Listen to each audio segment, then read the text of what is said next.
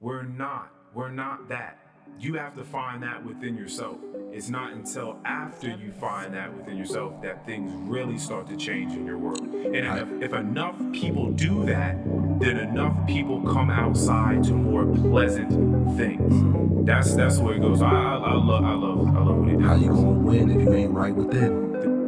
There's just a lot of absolute nonsense. Ain't no bangers on here. Like, come on, man, on here go a bunch of this conscious preachy shit. Welcome to the Any Last Words Pod. My name is Keon, aka Almighty the DJ. And my name is Earl Lonnie Hooks. A very special thanks to everybody that will be joining us today on SoundCloud, Spotify, Apple, as well as YouTube.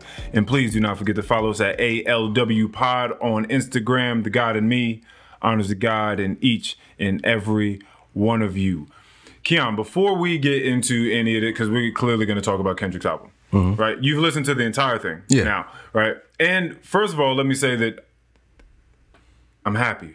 I'm happy that you did that. Why? Because I was going to come in here and talk about it anyway, and I was going to have to try to find a way to bring the words to life and speak about some of the ideals without you having listened to it. And it's because of what you called me and said the other day that you've never given him a real shot. Oh, okay. So that's why I thought that. So I was about to ask you, like, you didn't think I was gonna listen to it? No, absolutely not, because you don't listen to Kendrick. So I was like, I've been listening to him. I'm not like a huge old mixtape guy. I listened to Section 80 probably once, and whatever was before that. No, I don't think I did. But and just to clarify, I really only have ever listened to like the singles, you know what I'm saying? Like what's hot, what you would hear on the radio from Kendrick. But I've never really like jumped into, a full album of his. But I knew that I wanted to give this one a shot. I just think that, I don't know, maybe my brain is just doing something different these days. This is something that I've listened to. I feel like I've not necessarily gravitated away from trap music because I'm still bumping the trap. But over the years, I feel like I've just started to listen to more music, more conscious, mellow, less 808s, you know what I'm saying? Over the years. And I think I was just ready to give this album a try. How was Future's album then? Oh, I was in the whip. You know what I'm saying? Do you as a Future listener, because you listen to pretty much all of his stuff. Yeah, pretty much. Do you see growth in what he does? And if so, how? Like, I don't growth, know. And him as a musician, it doesn't necessarily have to be him maturing as a man. Okay. Becoming a more conscious person. Just, do you see a maturity in his music? Not, honestly, I don't know that I really have. A lot of it is about the same type of stuff. I'll fuck your bitch.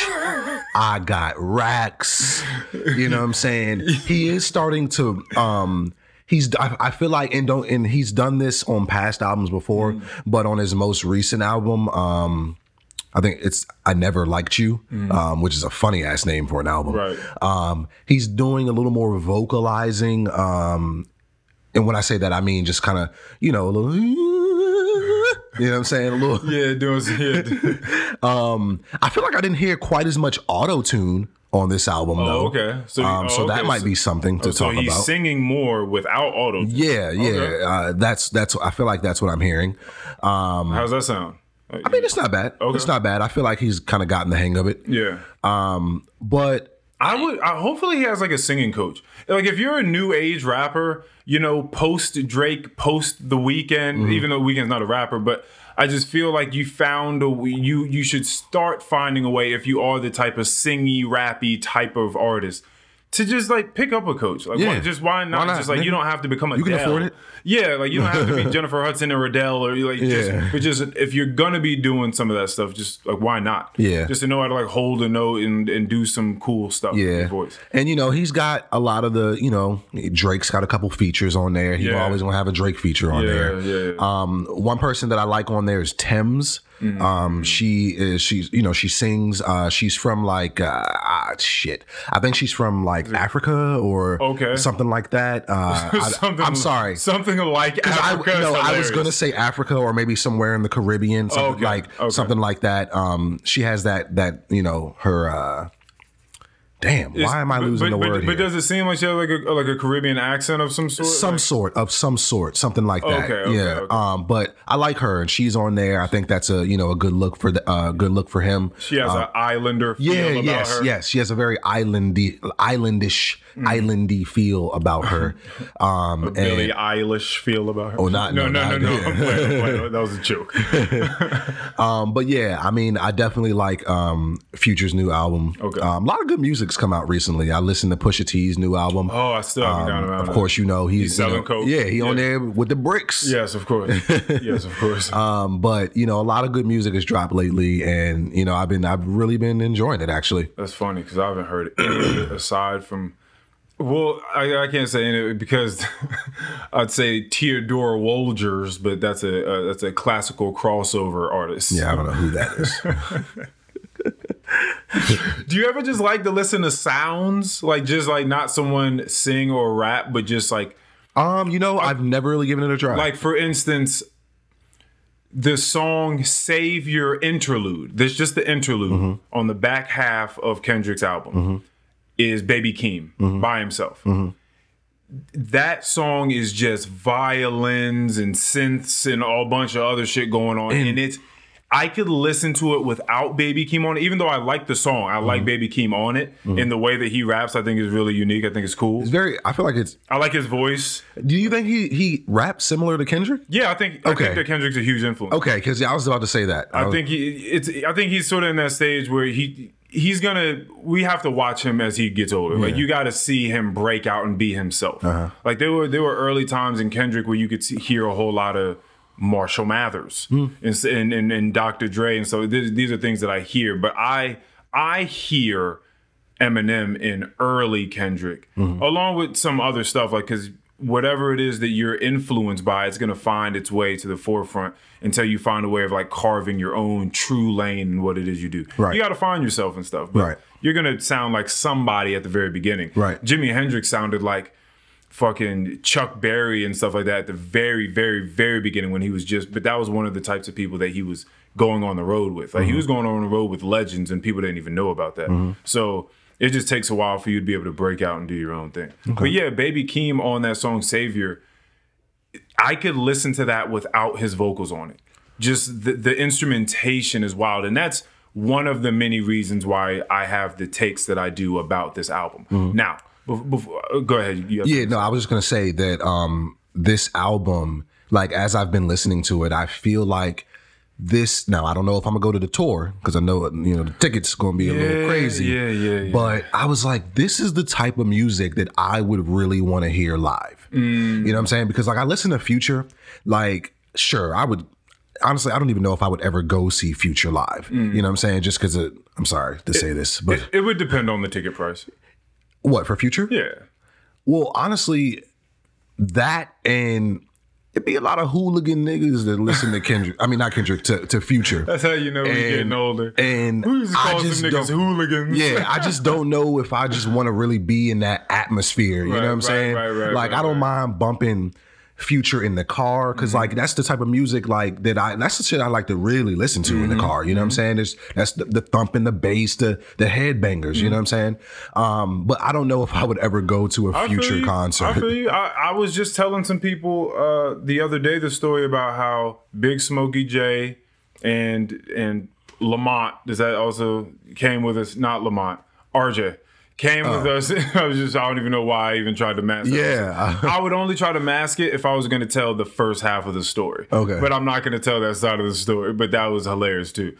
Anyway, Big Smokey J, RJ, and I go out to DC to see, and this is how you know I'm just also not doing the same thing either. Was this Fat Trail? No. Oh. This was Juicy J and ASAP Ferg opening up for Juicy J. Okay. So that's what we were going out to see at the time.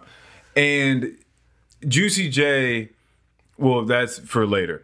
ASAP Ferg was opening for him. And we're all sitting out there in the crowd, it's whatever people that are drinking, are drinking, whatever. We're just waiting on these rappers to come out here. I think at that point in time, I was listening to like a decent bit of ASAP Ferg, so I was sort of excited he was opening, and I think Juicy J, Big Smokey J, and I were listening to quite a bit. And What was that, like Blue Dreams and Lean or something back then? I see. I couldn't have told you the album names. I don't know. Like it was probably, I don't know what was hot back then. Maybe Bands and Make Her Dance was hot at the time. Like who knows? Who knows? All the songs sounded the same. He had the same flow on all of them, but it was just at that time, I was high. So like I was ready to go. But A$AP Ferg came out, and I want to say he got like two or three songs into the set. Maybe this was like the third song where this popped off, but it may have been Work. So like Work came on.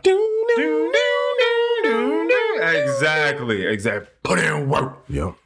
Put him in the dirt. Work him. Like all that sort of stuff. Like, so it like when that beat came on, the shit got, everybody was like, oh my God. Like everyone was ready.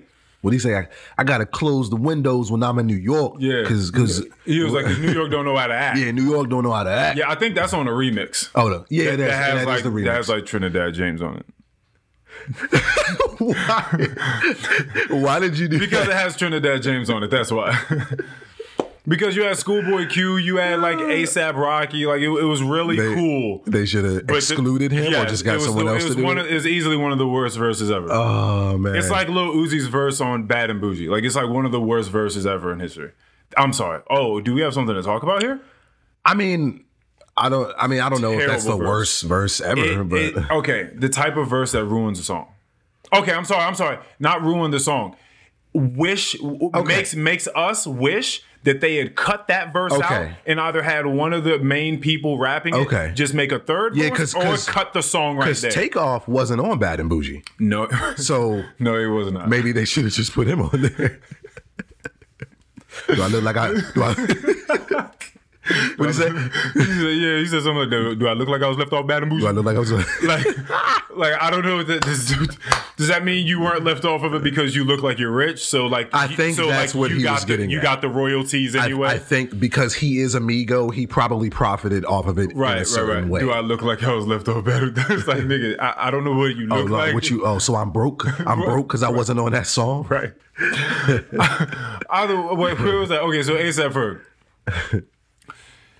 The third or fourth song came on and it was Work. And some dude that was what I believe an aspiring artist, because I saw the whole thing, like threw a CD up on the stage. This is maybe my shot. I hope that just in the 1 in a million chance, him or someone in his team picks it up and they go back and they're in a tour bus or whatever the fuck they do, or they're in the back room and they're just like, yo, some dude threw this up on stage. Oh man, fuck. They back there smoking and drinking and they got women. Man, fuck it, pop it in. Let's just see. At the very least, we'll just get a laugh. Like we'll get a laugh at some dude that's trash. But if not, then cool, like whatever. So yeah, go ahead, pop it in. And this is clearly at a point in time where a CD could be placed somewhere. So, right. Damn. So I know we're old, bro. I know. So he threw a CD up on stage and A$AP Ferg was like, yo, cut the music. Who the fuck threw that CD at the Trap Lord? And just like, because this is what comes to mind in like sort of SpongeBob-like fashion. Like the whole crowd just completely expands. And there's just like one guy in the middle of this huge circle now. Like, and everyone's pointing at this one guy. Like everyone vacates this small space and just is pointing at this one guy. That is such a good way to describe it in true SpongeBob fashion. Yeah, I just feel like that. I'm just seeing that in my mind. Just right a very now. Cartoonish. Yeah. I feel like that's happened in SpongeBob a few times where someone was just singled out in a crowd of people. And A$AP Ferg dropped the mic, ran toward the edge of the stage, leapt off the stage. Fans caught him in the air, set him down, and he ran up. And I don't know if he just shoved the dude really hard or he hit him, but he put his hands on this guy. The guy ended up flying on the ground. He hit the ground. A$AP Ferg got back up on the stage, picked the microphone up and said, fuck him up, and started a chant, fuck him up, fuck him up. And you just see the crowd slowly converge again. And you never saw that guy again for the rest of the concert. Wow. So I don't know what happened to him. I don't know if he died that night. I don't know. He probably got sent to a hospital. I don't know what happened, but he did not have a good night that night. Hell no. And he said, DJ, cut the music back on. Put it in work. Put him in the dirt. Bang him. Right? Semi gonna squirt. Bitch, you got murked. Goddamn. Right? So then that continued and everybody was just into it. And this is the hooliganism that you're talking about and why you don't want to end up at a Future concert because you just don't know what could happen. Now, don't get me wrong. There can be hooligans in the crowd at a Kendrick concert, but I just feel like it's less likely for some weird shit to happen. I'll tell you what. What? Had you had listened to Pimp a Butterfly, there was a song, it was one of the big songs that he had. I think it was Like, I love myself. You know, remember that? Damn, that was one of the... Anyway, it was one of those songs. I think it might have been that one. But he chose to give the concert version. The whole thing was studio version. But that song was like the concert version. And you sort of like wonder why. It's cool, though. And then you realize that like a break fight's out in there. Like as you're listening to it, you kind of realize that like a scuffle had broken out amongst the crowd. And you hear Kendrick on the mic just like, nah, not on my time, homie. Nah, we don't do that. We done lost too many this year. Hey, my man, how many we lost on the dead homies? Nah, tell how many people we lost this year? How many people we lost? How many homies, how many of our homies have we lost? Nah, we ain't doing that. We here for love. We here for peace. We not doing that in here. Nah, we don't got the type of time for that. So I guess that's what they wanted Travis Scott to do. But see, the point is, if it were to happen at a Kendrick Lamar show or at some other people, I would think maybe a J. Cole show or something like that. If it were to happen, you would think that you're there in front of an artist that ain't with that. Right. And they like, nah, I'm not inciting that. Not at my spot. Nah, Right. we not doing that. That's not what we came here together to do. We're not doing that. So yeah, that's real. That was my biggest issue with Donald Trump being president. That he's just inciting violence.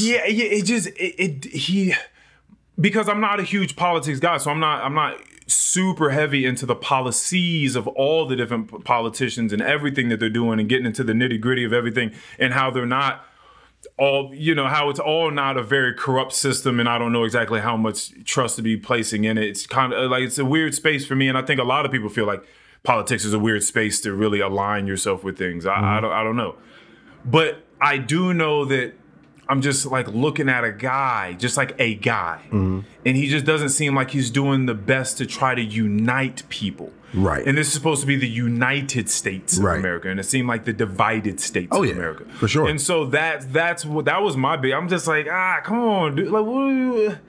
Like you the leader of the world. And the thing about it is, I mean, even before Trump, shit was divided, but Trump took advantage of that. Yes. He took advantage of that and put a lot more, I feel like he put more hate and incited more violence and put more power into his supporters. You know what I'm saying? Yeah. Because he for sure wasn't giving a damn about people that didn't support him. Right. Yeah. And And then in some of those instances, you would say that just not speaking up and clearly deeming or claiming the actions that a lot of these violent people or hateful people were doing deplorable is about the same as inciting it. Like you would never come out and just be like, "Hey, stop that! That is wrong. Just we not here to turning a blind eye." Yeah. So that was my thing. So yeah, I think that if you go to a Kendrick show, it's going to be a little different. I also think with the type of music he's putting out, people are going there for a certain reason because this whole album was none of that bullshit. Yeah. Not one fucking song. Every single song was intentional. Now, absolutely. I do want to take a break from Kendrick. Okay. Because I want to get there, but I want to just tell you a quick story first. Okay. I was talking to Carl the other day on the phone. Carleezy. Yeah, Carl, shout out Florida. Big up Florida. It was funny because we were talking about just like jobs, what's going on right now with us, and how he's about to become a technician, right? Okay.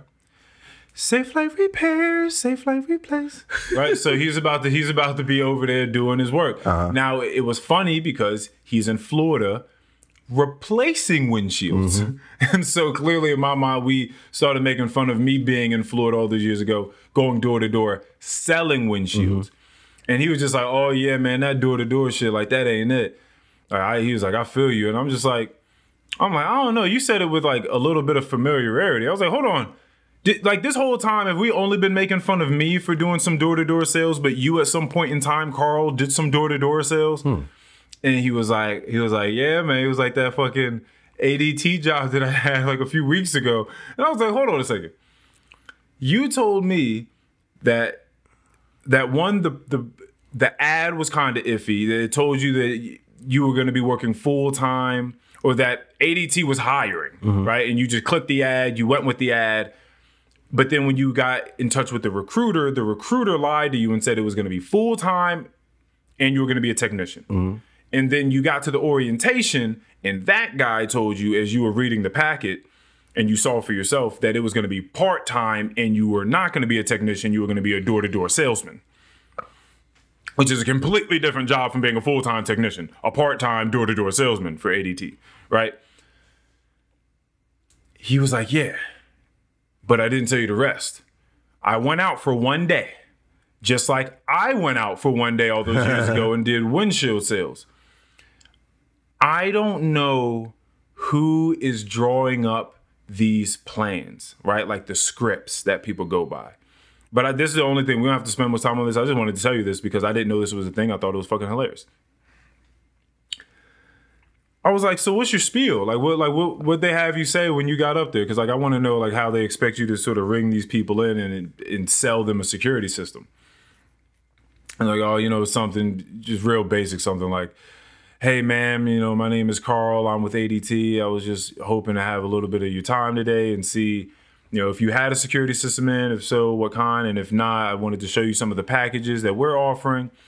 And he said, once you get past that, which took me all of 20 seconds to say, he said, if you get past that and they haven't told you to shut the fuck up or leave them alone or slam the door in your face, it says in the script at that time, he was like, and also keep in mind, I was out with a trainer and saw this man do this part of the script. Before I tell you what this part of the script is, imagine you're waking up, you're going to work like it's a regular 9 to 5 or 10 to 6 or something like that. So you're working 10 or 8 hours a day. Mm-hmm. You can only imagine how many different doors you're going to knock on selling this insurance. Mm-hmm. How many times you're going to try what I'm about to say. So you get past that. Some of the packages that we offer, ma'am. He said, as soon as you say that, you look down at your feet and you start to wipe. You start to wipe your feet on the doormat or where the doormat ought to be, and you proceed in the house. That is invasive. Yes, that is intrusive. That is like you put your head down, you start wiping your feet, and you just start to proceed. You just start to walk to the person. Like, it start to sort of like nudge them out of your way, like you walking into their space. Oh, this will be a great place to set up your system right here. Yeah. Wow, man. They gonna get somebody killed. That's what I was saying. I was just like, you are in Florida. How do y'all get away with just trying to walk up in people's houses? They have open carry there, right? They have open carry. I know they have stand your ground law. Yeah, I do believe they have stand your ground. I'm not sure about open carry. Yeah, so nah.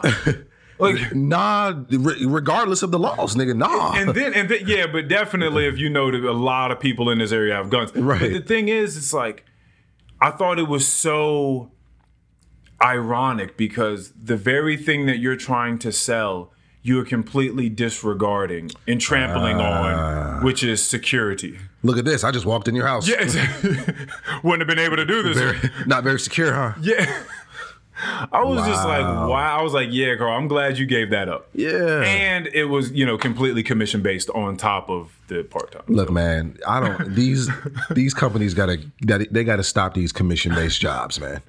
Yeah, but some people feel like they're hustlers. They can get some people because some people they sell it and they're like, we have Jeff over here and Jeff sells this many units per month and he's gotten a bonus because he oversold last month and blah blah blah blah blah. So they sell that. I mean, I guess so. I mean, don't get me wrong. I feel like we've all been there before. Yeah. You know what I'm saying? But so they know They know the type of people to get.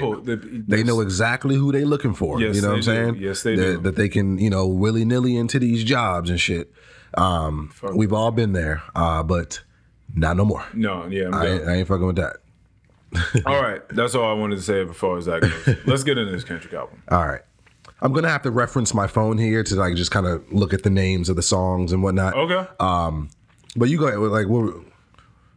It's my favorite hip hop album of all time. Wow. Okay. All right. I don't even know what to say to that. Why? That's a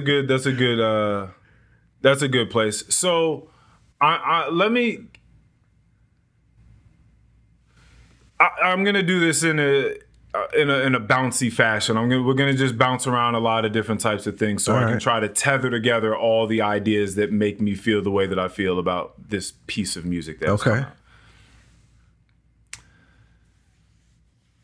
This man has been gone for a long time. Mm-hmm. He doesn't just drop loosies a lot. He's not always doing features. He's living his own life. He don't even be on social media. Right, and he has talked about this, and he has addressed this before, and he's addressed it on this album a lot. A lot of what he talks about is his relationship with celebrity and expectations from the music industry, the listeners, all this sort of stuff, the fanatics. And at the very end of the song Mirror, where he's saying, I chose myself. Mm-hmm. Like, I'm sorry I didn't save the world. I chose myself. Mm-hmm. I can't live in the Matrix anymore. I chose myself. That's, I have this theory about people being really, really good at things. Mm-hmm. And this is my theory. I think that people, no matter what field you're in, you be LeBron James, you be Kendrick Lamar, you be whatever, Tiger Woods, whatever it is you do it at the highest level. I think that once you get past a certain level of being good at something, like where you become great at something, like superbly refined in that thing, you lose people.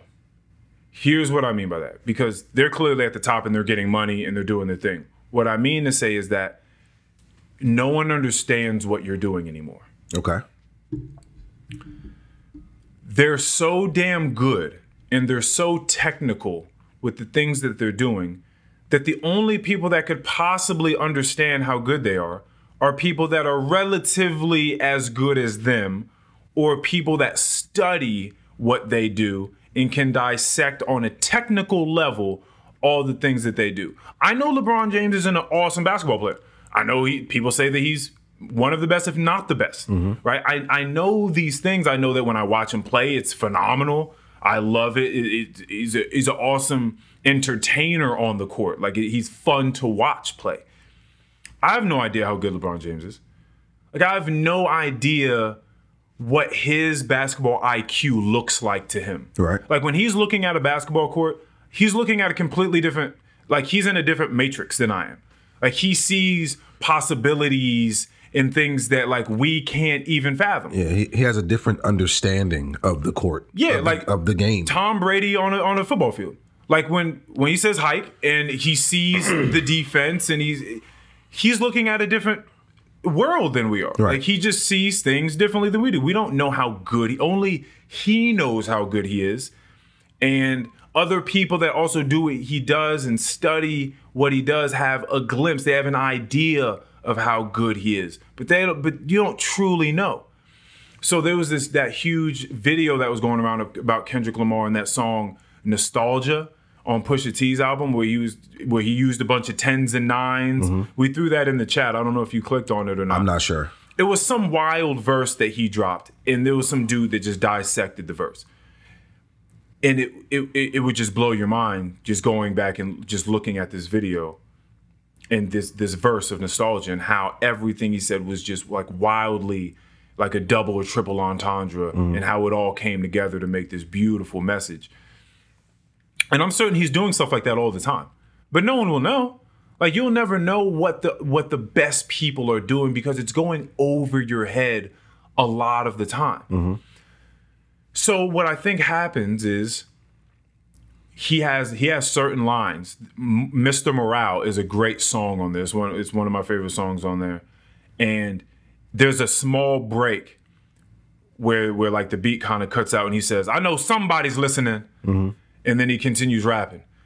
And I think that he says things like that because he knows that most of y'all aren't. I think he knows that most people are not listening. Okay. Like, you like what I do with my voice. You know that I'm rapping a bunch of words. You like the musicianship of it all. Like, I do things in a way that is palatable for the casual listener. Mm-hmm. But as far as the things that I'm really pushing through this microphone, most of y'all are not going to catch this. Mm-hmm. But I know somebody's listening. Mm-hmm. So that's the feeling I get from him. And I think that once you get to a certain point, you know that people can't truly understand you. I think it's a lot of reason why celebrities date celebrities and why a lot of successful people within their own right do that. Comedians a lot of time talk about hanging out with other comedians because it's hard for other people to really understand their point of view. Mm-hmm. Police officers, a lot of time hang out with police officers, like chefs. Like, a lot of people hang out with their own clique because they feel like they're understood there. Birds of a feather flock together. Is that okay? Yeah, there you go. One-liner man. Go ahead, one-liner man, hit me. Right? So like that's a real sentiment. That's a real thing that people go through. And I'm listening to this guy the whole time talk about these things, and I'm like, man, I wonder who's listening. Mm-hmm. Like, I really wonder who's listening to these words. Because if you were, and you ran this back time and time again, this shit is deep. Very deep. This is an album, this is content, these are things that people don't and won't speak about. And he also says that in there. Mm-hmm. In order to have an opinion, y'all got to stay politically correct. Mm-hmm. Fuck that, right? Like, these are his words. Now, I paraphrase that, but these are what he was saying. Also, with that dichotomy between the people that are good at things and then just the lay people that have no idea, I don't think it's anyone's fault. I think that the people at the top are going to feel underestimated because they know they're genius, right? And only a few people do. And then people at the bottom a lot of times are going to feel like they're overestimated, or some of them are going to be like, no, they're estimated quite where they need to be. Some people are going to, it varies, but a lot of times you're not going to be able to see. So there's always going to be a huge disparity amongst someone doing something at a high level and the people that just don't study that thing, don't know that thing. Okay. So just laying the groundwork for this conversation. Like, that's my theory on people being really good at things. Okay. I think that a lot of what he does gets overlooked, for sure. I really, as great as he is and as great as people know him to be, I still think this stuff he does goes overlooked. I mean, in the world of hip hop, I feel like a lot of people are looking for just that super upbeat.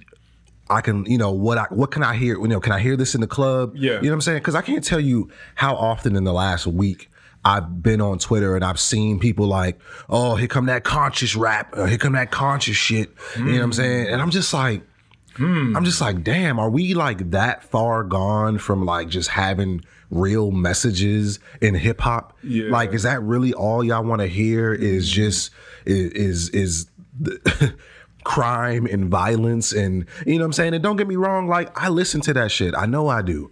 But like, I don't know, I guess I've just finally come to a place in my life where I'm actually willing to give someone like Kendrick a listen. And I listened to the whole album more than once, and I ain't gonna sit here and act like, I broke it down piece by piece and analyzed it, 100%. No, I still have to listen to it a whole lot more. But nigga, every song on the album is great.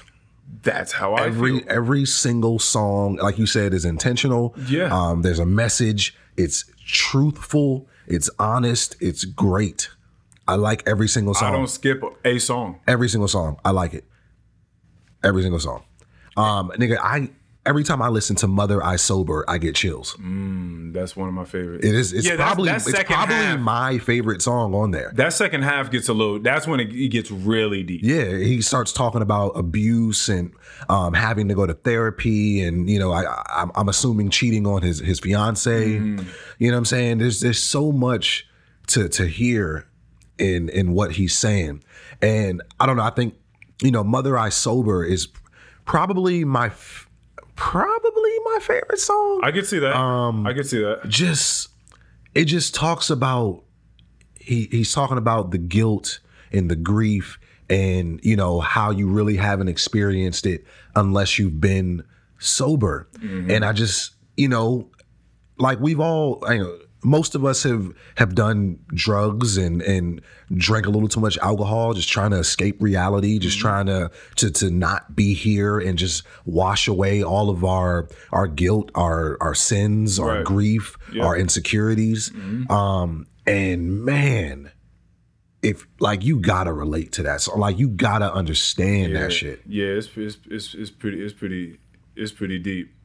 And the way he raps it too, like it's real deep. Like he's letting you know, like I'm not doing no funny stuff with my voice. Like I just want you to hear, like I'm talking to you. Yeah. Like I just want you to hear. I like how he did that. Yeah, I really like how he did that. Yeah, I'm gonna give you a real chill beat, and I'm just gonna speak over this. You're gonna hear me. Yeah, it's like you're in an intimate venue, just on some spoken word. Yeah. You know what I'm saying? Well, I mean, he's a poet for sure. Yeah, absolutely. He's definitely a poet for sure. Absolutely. But yeah, that song, just about like your mother being abused in certain ways, and you feeling the guilt of not being able to do anything. Because he said he was like 5 years old, and and I guess it just haunts him still up to this point. I could see that. Yeah, and I could see that. Like he said something about his mother's mother, has been watching him, even like on the back of those buses, and shit like that. And I'm just like, man, like you just taking a break away from the trap shit and just kind of going listening to this album really just makes you. I feel different. I feel different. Yeah. It's such a great album. It's a beautiful album. This is actually a great segue on to the next portion of this conversation about Kendrick. This last bit of my theory being that the line from The Dark Knight, Harvey Dent, either you die a hero or you live long enough to see yourself become the villain. I feel like, along with that first portion of my theory, that if you become great at something and that people not only don't, but also can't truly understand what it is you're trying to give to the people through just like pure emotion, pure truth, and artistry, right? Then you will at some point say, y'all aren't hearing me anyway. Let me go get this bag. Let me and that's when you've seen people quote unquote sell out or do something for a quick buck, a money grab, whatever. And I think sometimes we've seen some of our favorite people take that route, and you're just like, I wonder why they kind of did that, like why they went that route because at this point I'm trying to support my family. I got a daughter now, I got a wife, I got family members, I got whatever. I'm choosing me. Because y'all don't even hear me. Like y'all got conversations of this other person being as great as I am, and I'm out here kicking what I'm kicking. So if that's the case, I'm gonna give y'all this album. Don't talk to me for another 5 to 6 years. I'll be back and give y'all another album then. I don't want to hear from nobody. I'm gonna go live my normal regular life, or I'm gonna get to this other bag. I'm gonna go do something else. Or because I've thought about certain artists. And again, we don't know these people, so we can't hold them to these expectations. But I've heard certain artists that have been awesome conscious rappers, and then I just go hear them jump on some song and talk about completely nothing with someone else, like just featured on someone else's song and just talk about complete bullshit. But they rapping still. They're still rapping at a high level, but they're just talking about bullshit. And I'm like, I wonder why they do that. But I've heard J. Cole on songs say things like, sometimes I question whether this shit matters. putting substance into something in the world so used to instant gratification, right? Like I don't even know if what I do actually matters. Mm-hmm. I don't even know if people really listen to what I say when they bump my shit, or if they even care really, or if, you know, they listen to this and they go out and do the same shit they was going to do before. So like at this point, this is just my way of therapy and my way of getting to the bag and securing security for my family. But I'm not out here trying to save the world. Like I'm not even out here trying to do that anymore. So I think that happens to people. Like you see yourself become quote unquote the villain. It doesn't have to be in any real diabolical sort of way, but you see yourself do things that you didn't think you would have when you were younger, trying to do things for the purity of whatever game it is you're a part of. You know? And then like I'm online and I'm seeing people talking about, like I've literally seen multiple people talking about, oh, ain't no bangers on here. And I'm just like, hey, yo, I love niggas, bro. I'm just like, people. Well, one, what do you define as a banger? Right. You know what I'm saying? Mr. Morale to me was kind of like a banger. Well, that exactly. There are multiple, because when you say banger, if we're simply talking about something that you can, you know, like a head banger, you know what I'm saying, you can knock your head to, there's multiple songs on there. Silent Hill, Mr. Morale, I liked Die Hard. Is a lot of songs on there that you could absolutely bang to, especially in the whip. Now, most of the songs on there, I'm not expecting to hear in the club at all. You know what I'm saying? Right. There's some bangers on there, but the thing about there are a couple. What is that one? It's like, push your haters off me, like, huh? Like what? That's Silent Hill. That's Silent Hill. Yeah, like that. Yeah, like with Kodak. I could see that going out. Like maybe they're gonna play that in the club. They're gonna find a way to put that in the set. I could see that too, but it's just like for somebody to be like, ain't no bangers on here. I mean, what is a banger to you? Like what exactly is a banger to you? It is, yeah. I mean, that's a legitimate question, but I would definitely think that they're probably gonna have to be some trap drums in there. There's gonna have to be some heavy bass hitting. That's probably a banger. Some trap drums, some they looking for some, you know, they looking for Metro Boomin or some production, some 808 Mafia production. That's not what Kendrick does, but there's definitely bangers on here. Yeah, and you know, let's broaden this a little bit. So you don't, historically, from what I understand, you don't necessarily listen to any of like the top 5 as far as I know. Now I know people's top 5 is like weird. I mean top 5 of this generation, meaning Kendrick, Drake, J. Cole, Big Sean. People throw him in the conversation when it gets to like 4, 5, 6. But you don't have to. I completely understand why you wouldn't. I've listened to some Big Sean in the past, but also seen him, like, in my opinion, fumble some stuff. Like this last, I think it was either Hitmaker or, I think he came out with one recently. And it was not, you don't know nothing about that. It was like a 6-song EP. It wasn't really. I definitely listened to Drake. But like, do you listen to the albums or you just like hear some of the playlists? No, I listen to Drake's albums. But name me like 3 songs that you like off the last album. You know what I'm saying? Like, do you? Don't get me in. You know, you see what I'm saying? Like that last album didn't do it for you. Like you don't know a song off of that album. Now I got like a song from it, which is 7 p.m. on Bridle Path, I think, or 7 a.m. on Bridle Path. It's some point at 7 o'clock. But that's one where he's spitting and there's a lot of really cool lines on there. But yeah, I mean, I don't listen to a lot of Kendrick. I don't listen to a lot of J. Cole. Like for the most part, I know them from their singles, like I said before. But I decided to give this latest one a try, and I liked it a lot. Shit, I might have to go back and listen to J. Cole's last joint just for the hell of it. The off season, that was a good one. It ain't this. But it was really, really, really good. Okay. I enjoyed that album a lot. Yeah. I feel like Kendrick gave a lot of love to Kodak on this album. I was surprised to hear so much Kodak on this joint. He did, yeah. Kodak sort of seemed like a narrator. So it's like just popping up here and there and just giving you a little bit. Yeah, that was pretty interesting. You never know what sort of respect anyone has in the game. Yeah. Like you never know who Kodak is as a real person. We see a lot of the shenanigans, the antics and all, in the way that he just be looking. But like, we don't know how people feel about the him. way that he just be looking. That is hilarious. Did you ever watch that No Flocking Part 2 that I sent? It ain't like the first No Flocking. Yeah, I'm pretty sure I watched it. It seems like some drugs and some just external shit caught up to him. It just seems a little sluggish. It seems a little lockjaw-ish. It just seems a little weird, like a little sad. Hold on, let me refer to Spotify real quick. I want to just talk about some of the songs that I really like on this joint. I think the instruments were beautiful. Like I like all the beats. He raps so many different ways. It seems like he's a different artist sometimes. Like the things that he can do with his voice. Yeah. Like I like a lot of the vocalists that he had on here. This Sampha guy on Father Time. Yeah. Father Time was a really good song. Sampha is somebody that Drake has worked with in the past. He's had him on what's that song?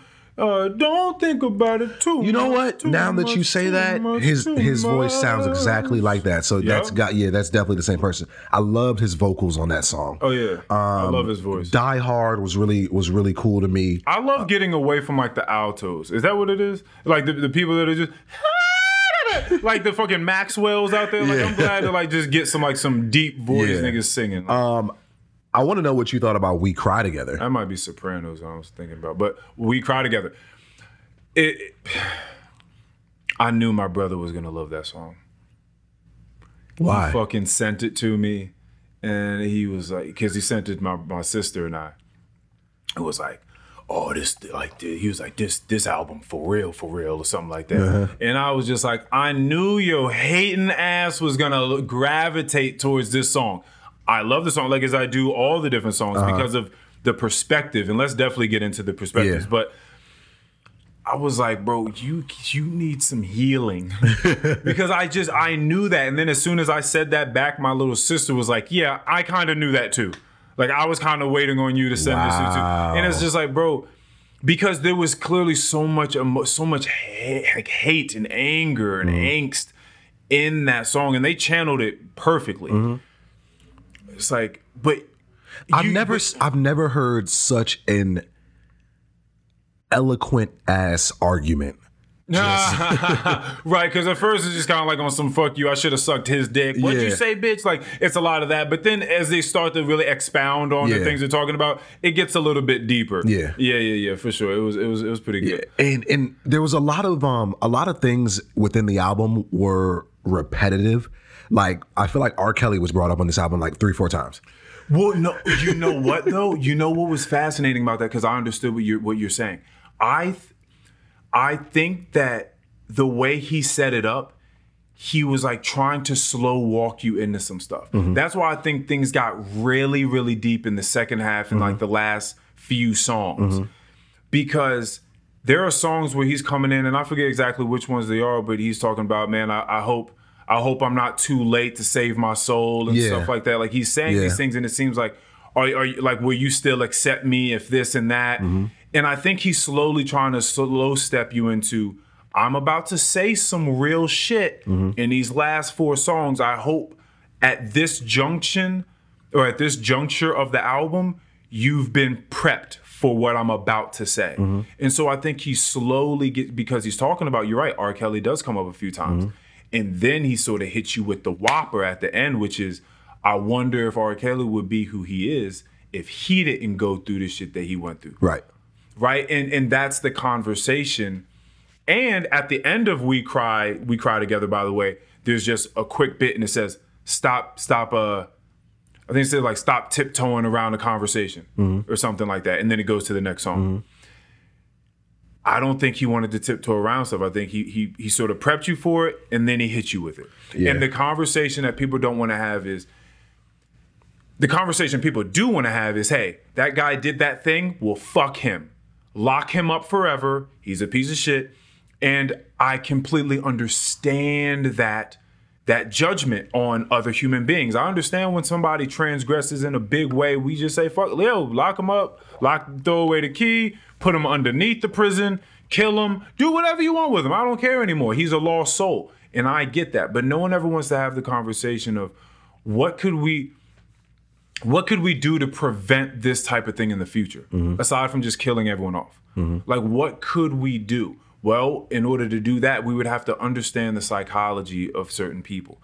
In order to understand the psychology of certain people, you'd have to try to humanize them to some degree, which people don't want to do. And understand that this is rough, and this is even rough, controversial, that I'm even uttering, or furthermore expounding on the utterances in this album. But this is what it is.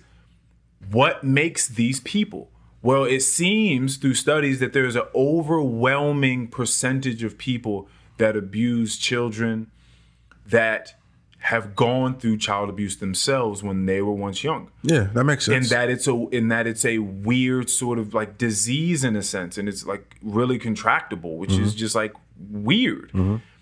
And it goes, and he that's when he also starts talking about slavery and what we were talking about off air, which is they raped our mothers, raped our sisters, made us watch, made us rape each other, right? And so that in certain ways, when people do talk about the ancestral trauma, how it does trickle down, how there are certain memories and certain things encoded in us. If it's traumatic enough and it happens through a long lineage of people, how it's just sort of contracted through the DNA, and that there's just work that has to be done in order to reverse those side effects, those symptoms. And if people are just raping people and they're going through all this psychological trauma, you just have to ask what sort of side effects, if any, it causes. Yeah.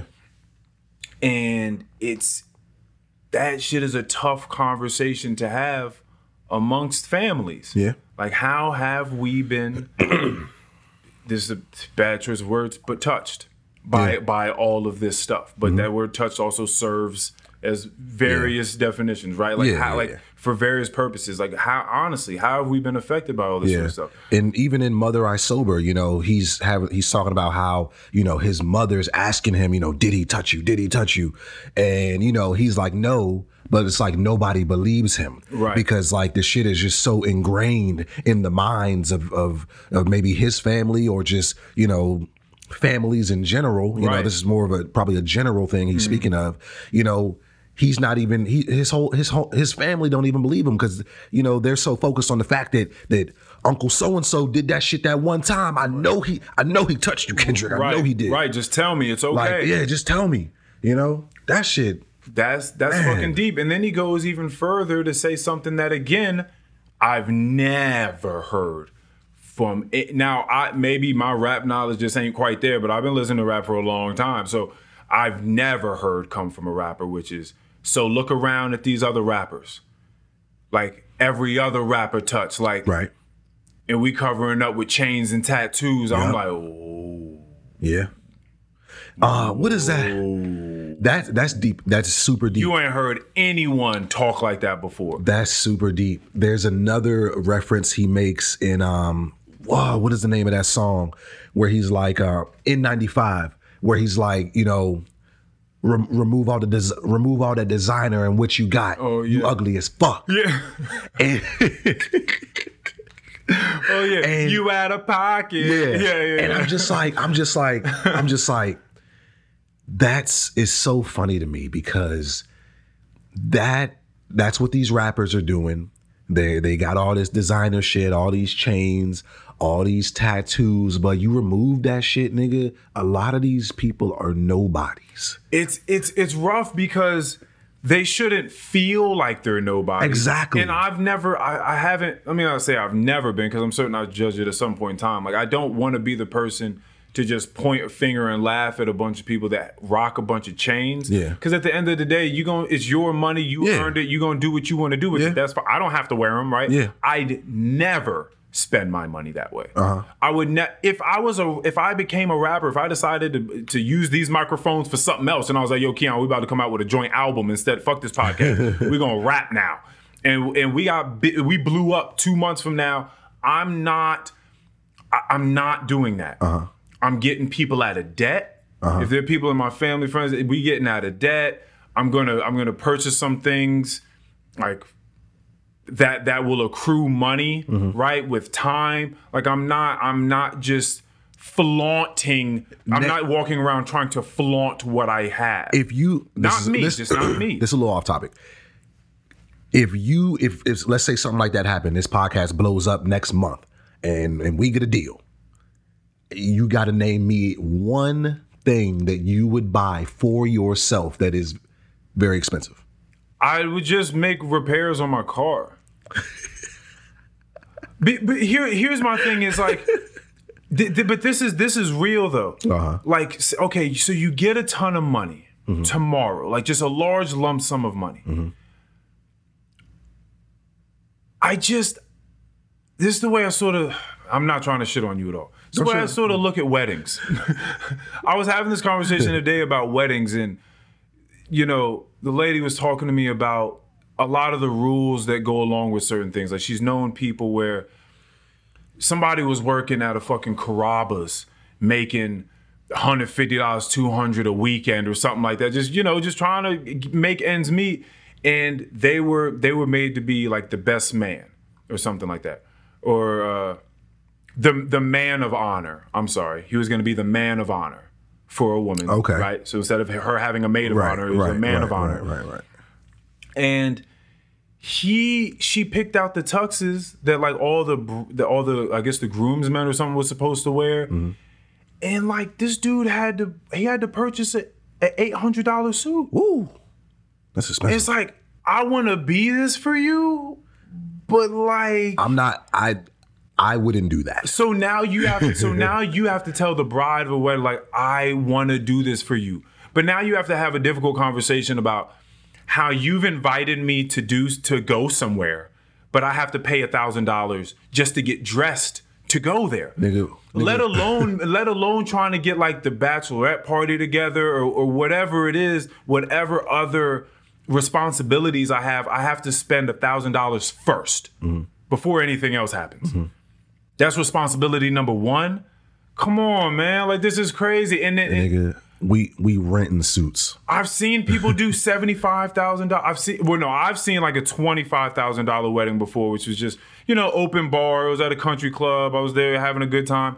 And the people, and I know this, not because this is something I'm projecting, because the groom looked at me in my eyes and said, I didn't enjoy any of this. Right? Because he was too busy trying to make sure that she was good, and she was too busy trying to make sure everyone was good.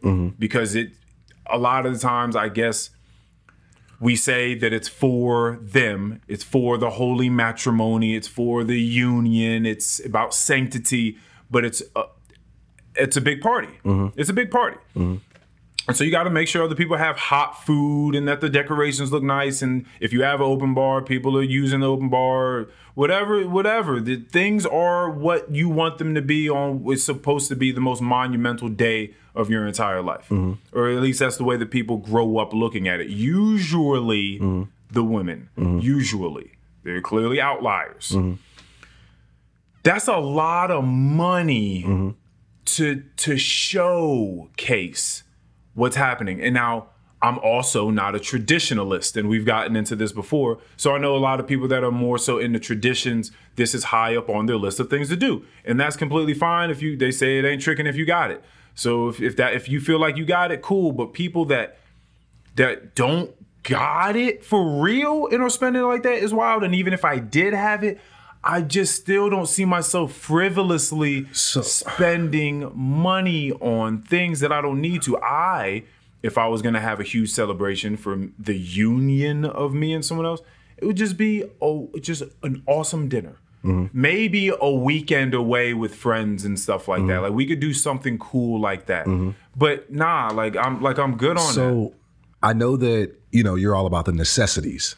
I do like necessities. So let's I don't know, something like this, the dual basket air fryer. Yeah. So like something like that, you didn't really know you needed it until you had it. You know what I'm saying? Okay. And maybe you don't need it for real. Indeed. You know what I'm saying? I don't. But do you think you would expand on what you think is a necessity, or do you think that what you believe is a necessity right now will always... I wouldn't expand on what needs... Well, that's a great question, because I wouldn't expand on what is a necessity. Okay. I would expand on on the things that I am susceptible to purchasing as a want. Okay. Because I know what's needed. Okay. I know what is needed for me to live. So you would expand on things you might want. On things I might want and things I may be prone to purchasing with X amount of dollars that's given to me. Yeah, for sure. Again, I'm just curious as like, what would one of those things be? I guess that's where I'm trying to get. It's one of those things where I wouldn't know. Like people kept talking to me about air fryers and how amazing it was. And I had to see one and I was like, okay, cool. And then it was a Christmas gift and I got it. A lot of the great stuff I have are Christmas gifts. I don't have things. Like I have a bed that I sleep on. I clearly have electricity and water. I just showed someone that I have two flat screen TVs I'm about to sell. If anybody wants flat screen TVs, hit me up. But I'm about to put them on like Facebook Market or something like that. And she was just why do you have two flat screen TVs? Exactly. She was like, why do you have two flat screen TVs? Like, why have I never seen two flat screen TVs? I was like, because they're in my closet. Like, I don't know. Why do I need to bring them out? One of these. Why do you have them though? Well, because this was taken from Luck's gym. When Luck closed the gym down, I took. Are they still in the box? They're not in the box. Oh. Yeah, but they're shit, nigga, I might want to take a look at them. Well, I'm gonna sell these. You have how many TVs you got? Who's to say I wasn't gonna buy them, nigga? I didn't say I wanted them for free. Oh well, if you're gonna put in a bid, then yeah, like you might. Oh, nigga got a bid. Well, when I put it out for sale, yeah, it's gonna be a bid. But if you got a certain amount of money, yeah, we can definitely work something out. I'll take a look at them. Yeah, I'll get you one of these. I got a couple big ones. Let me. Yeah, after this we'll go look at them. Yeah. Anywho, well, hold on. I guess I don't know. I guess the question I'm really asking is like, you got to have something in your life. In my mind? That you've wanted, but just was like, it's expensive. I would never buy that in the place in my life right now. Something.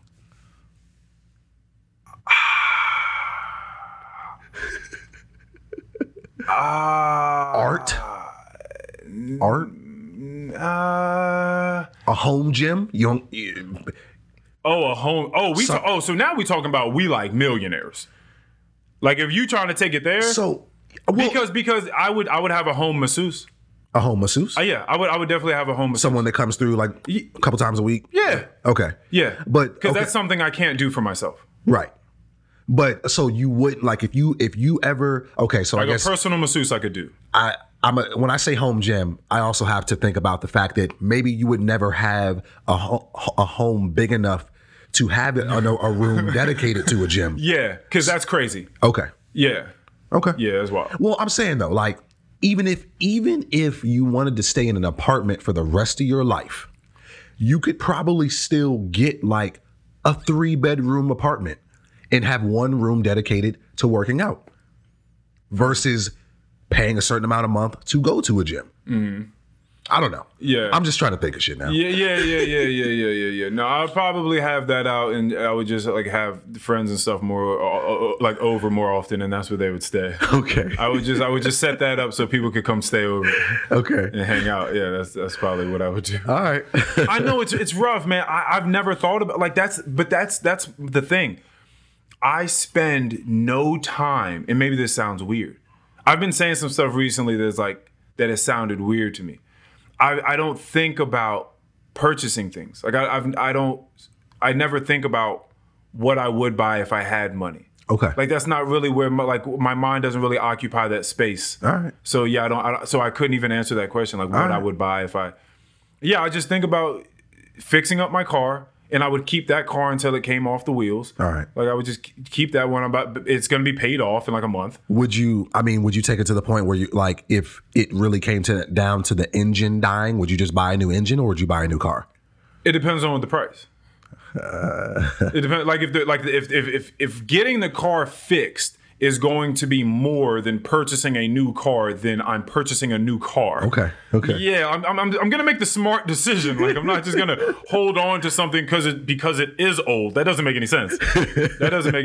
Yeah, I just don't think about buying things often. I just don't think about what I would buy. Like I don't know. I would just have to come to it. But first is just clearing debts, making the car better. Yeah. buying. That is absolutely doing the smart thing to do. Yeah, I'm gonna do maintenance on my body. Like I'm gonna get like all the different vitamins that I maybe can't buy now, which I don't know what that is, but I'd look into that. I'd try to get a masseuse to like loosen up my back.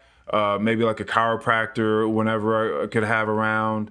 Just different things like that. Like I'd just be looking for health and security. Okay. Like health and security would definitely be first before anything else. And then when it gets to that point, I have no idea what it would be. All right. Like a podcast studio? Yeah. Okay. A podcast studio? Definitely. Like I would definitely try to figure out something like that. Yeah. Okay. Okay. If that answers your question? Yes, that answers my question. Okay, podcast studio. We got one, you guys. We got one. The other thing I said recently that was weird before we go back into this album is on the last episode, I had Rachel, who's an awesome person. That episode was very, very cool. You guys getting a double header this week. Oh, yeah, for sure. I'm going to drop this one on like Thursday. But she said, yeah, one of the things that sold me into coming and doing this was Jess said that you are a person that really looks at conversation like an art. Mm-hmm. And when she said that, I completely forgot that people don't. Mm-hmm. Like it struck me. I was like, so looking at it like, well, yeah. And then then another wave hit me where I was like, oh, well, yeah, yes, I do. I forget that because when you go to college and things of such sort and or if you go to a library, you're signing up for class or you go to a library, communication isn't in the art section. It's not an art class you take, right? So you don't look at it as an art. Mm-hmm. And I completely forgot that that's the way that people form their opinions about things. Mm-hmm. So I was like, oh, well, yeah, to me, it's art. Right. Like that's what I see when I see it taking place. Right. I may not think that the other person takes the art seriously or that they're very good at their art, but they're also a bunch of sucky ass rappers too. Mm-hmm. Just because you may not see it as an art doesn't mean that you are not creating art every time you're in conversation with someone, that you're not improvising a painted picture with them, because that is what you're doing. You're painting a picture as you're speaking to one another so that you can understand what the other person is saying. Right. So to me, it has made sense a long time for that to be an art, So when she said that to me, I was sort of taken aback. I thought, oh shit, yeah, I'm sorry, I think of it as an art. I didn't know that was like kind of like a weird thing to do for a second. I thought that was interesting. Anyway, back over to Kendrick. Super deep. I love. Was it Auntie's Diaries? Auntie's Diaries. Demarius is Marianne now. Great song. Yes. Great song. Yes, it is. I love that we're getting so much about his life. Mm-hmm. So much about him standing up in the pew at a church in front of the reverend or the pastor and being like, hey, I don't like the way that you're talking about my cousin or and my aunt. Right. Right, saying, oh, Demarius is Marianne now and is on to man now. Like they going through some stuff. Like pointing that out in the middle of a church is wild. Crazy. Right? Because clearly you're trying to be like, all right, let's pray for them. Like let's try to get their life back on track. And Kendrick's standing up like, hey, nah. Like, are we not supposed to love thy neighbor? Like, what are we doing right now? Like, what are we talking about? And standing up in a crowd of people that clearly looking at him like, boy, you better sit out. Like, what are you doing right now? Mm-hmm. Like, this is the doctrine you're going against. Mm-hmm. The gospel. I love that scene. I love that imagery. I love that scene of Kendrick standing up because he's standing up on this album. Mm-hmm. He's doing the same thing he was doing whenever that happened when he was younger. Mm-hmm. And seeing that his cousin looked up at him and smiled and was like, okay, like, all right, Kendrick, like and he said that sort of brought the family together. Mm-hmm. Like, oh my fuck, I love that. Yeah. That shit is deep, man. Yeah.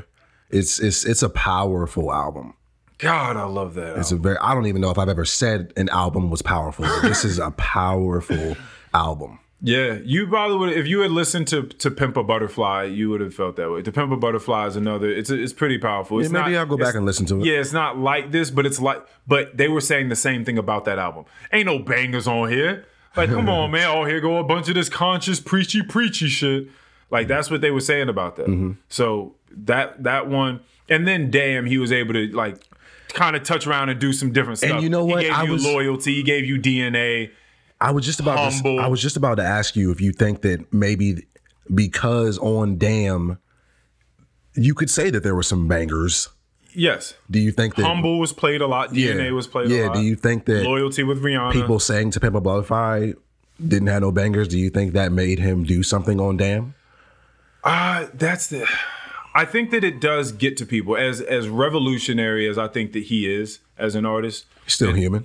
He's still human. Yeah. And that's what I was saying. That's why I wanted to lay the foundation with my theory at first. I think that sometimes people are like, man, y'all don't fucking hear me anyway. Mm-hmm. Like, how can I take what it is I say? Because he's going to be, Kendrick is going Kendrick. He's going to be Kendrick no matter what. Mm-hmm. J. Cole's going to be J. Cole. These people are going to be them. So if you're a conscious person, you're conscious. You don't just backpedal. Like, there's no way of actually doing that. So it's really just, how can I make this palatable? How can I make this listenable? Mm-hmm. Like, right, for other people. So I think even in Damn, he was spitting and he was talking about some stuff, but he made it easier for people to engage with that content. Mm-hmm. And it wasn't as artistic. It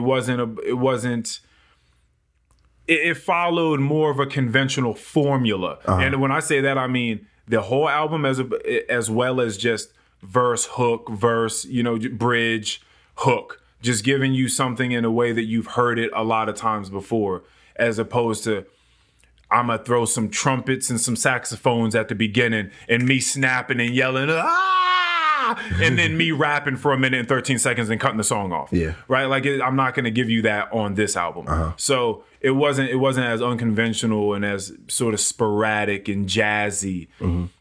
But I think that he still got his shit off. I think that that's what happens when you become really great. Yep. Is you find a way to take your message and package it a way that it sort of like slips in through the back door and people don't actually know that they're listening to conscious shit because you threw some 808s and some trap drums and some snares and and you got Rihanna singing on it and a bunch of other stuff going on. So you have to find a way to be crafty about tricking people into listening to conscious things. Yeah. Yeah, that's a real art. I love when you count me out. That's something that I aspire to be able to do is make things listenable. Yeah. Yeah. Is to take things that are coming from this vessel but package them and plate them in a way that looks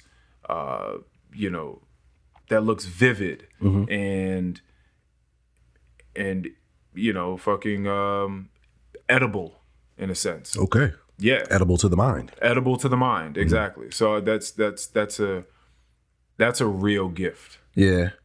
And you're right. He definitely did that with this album. Like, I don't know how anybody listens to this album all the way through and you're not touched by it. Yeah, there's got to be something. Yeah. Because there's so much raw emotion and just, like I said earlier, truthfulness. Like this album, nigga, I had to look up the definition of what does it mean when someone says something is the gospel. I didn't quite know what that meant fully, but when I listened to this album, what came to my mind is like, this is gospel. Like, this is it. That's funny. I had to look up. I was like, what does that mean exactly before I jumped to that conclusion? And what it means is that something is the truth. And I'm like, nigga, this is the gospel. Like, this whole album is based on truth and honesty and emotion. There's insecurities, there's abuse, it's life. Yeah. This album is life. It seems like completely unadulterated. Like this is it.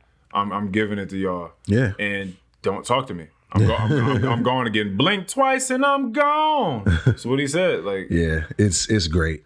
Yeah, make sure you listen to this album. He talked about the fake advocates out there, the fake, civil rights fighters and all that sort of stuff out there. He's just like, bro, like sending thoughts and prayers and shit. Like Like, are you really happy for me? Yeah. Are you happy for me? Mm-hmm. Are you truly? Because I'm out here. You guys are wondering where I am through all this sort of stuff. Because maybe I didn't post a black square on Instagram. Mm-hmm. Maybe I didn't come out on Twitter when you thought I should have, and reposted some stuff or retweeted something. Maybe I didn't do that. Maybe I was off somewhere meditating in silence. Maybe I was with my daughter trying to raise a young woman. Maybe I was just eating food with my family. Maybe I was just off somewhere trying to heal. Mm-hmm. Because I know, or my sense is that the best thing that I can do is heal myself.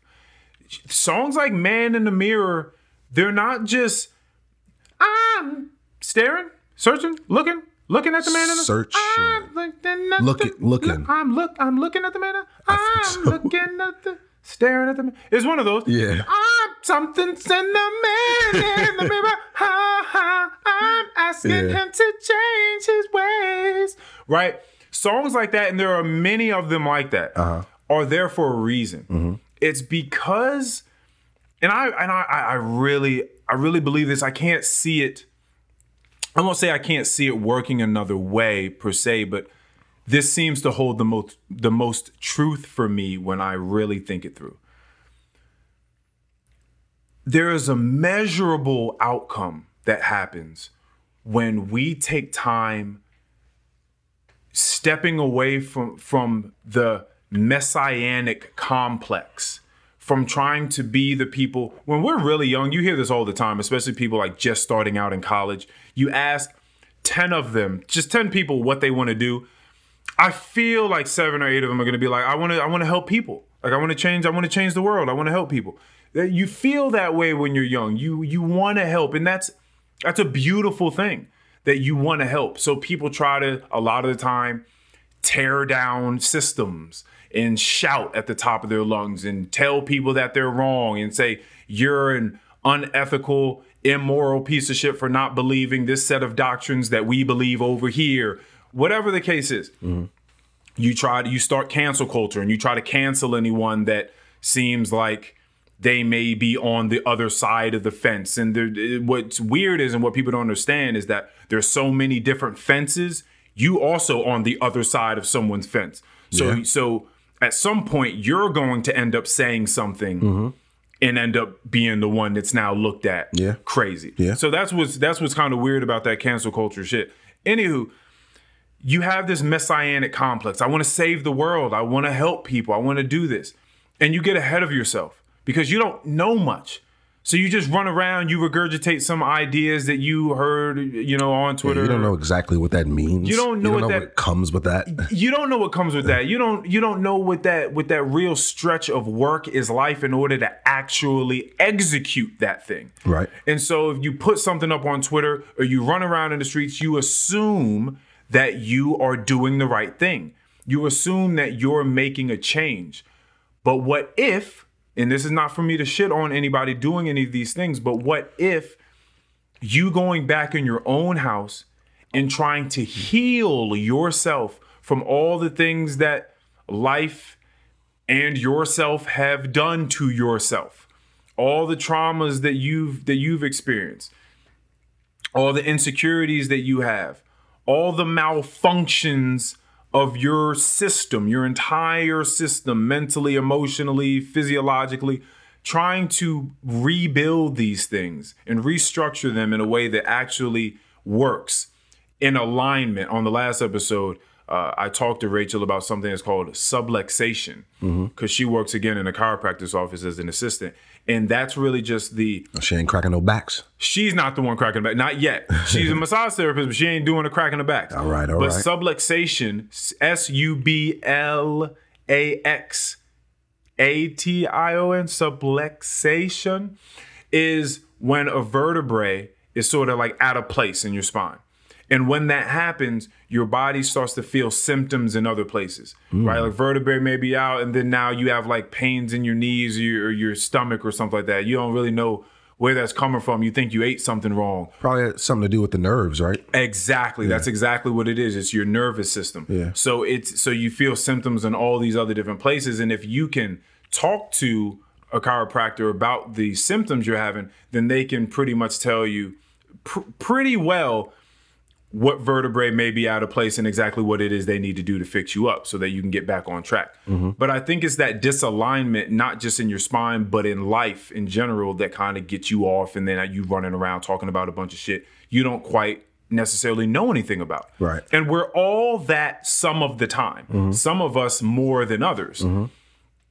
But if you came back in the house and you tried to find ways of healing yourself, then you would be making yourself better. You're looking at the man in the mirror, right? Right. The whomever in the mirror. Right.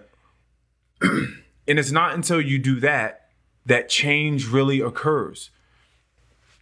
Change is a song by J. Cole, and it's on the For Your Eyes Only album. It might be my favorite song on there, but it's definitely up there. But I think it goes like the hook is something like something. Damn, I'm completely forgetting it now. I'm drawing a blank. But it's a change.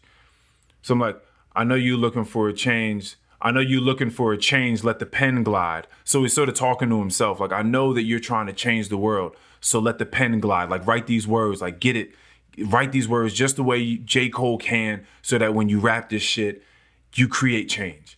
Right? Mm-hmm. I know you looking for a change, let the pen glide, but the only real change come from inside. But the only real change come from inside, right? Like, so that's the hook to it. Okay. These songs are there for a reason. Like, people understand this intuitively. I can't just run around and scream at people and have them change their ways. It's not going down like that.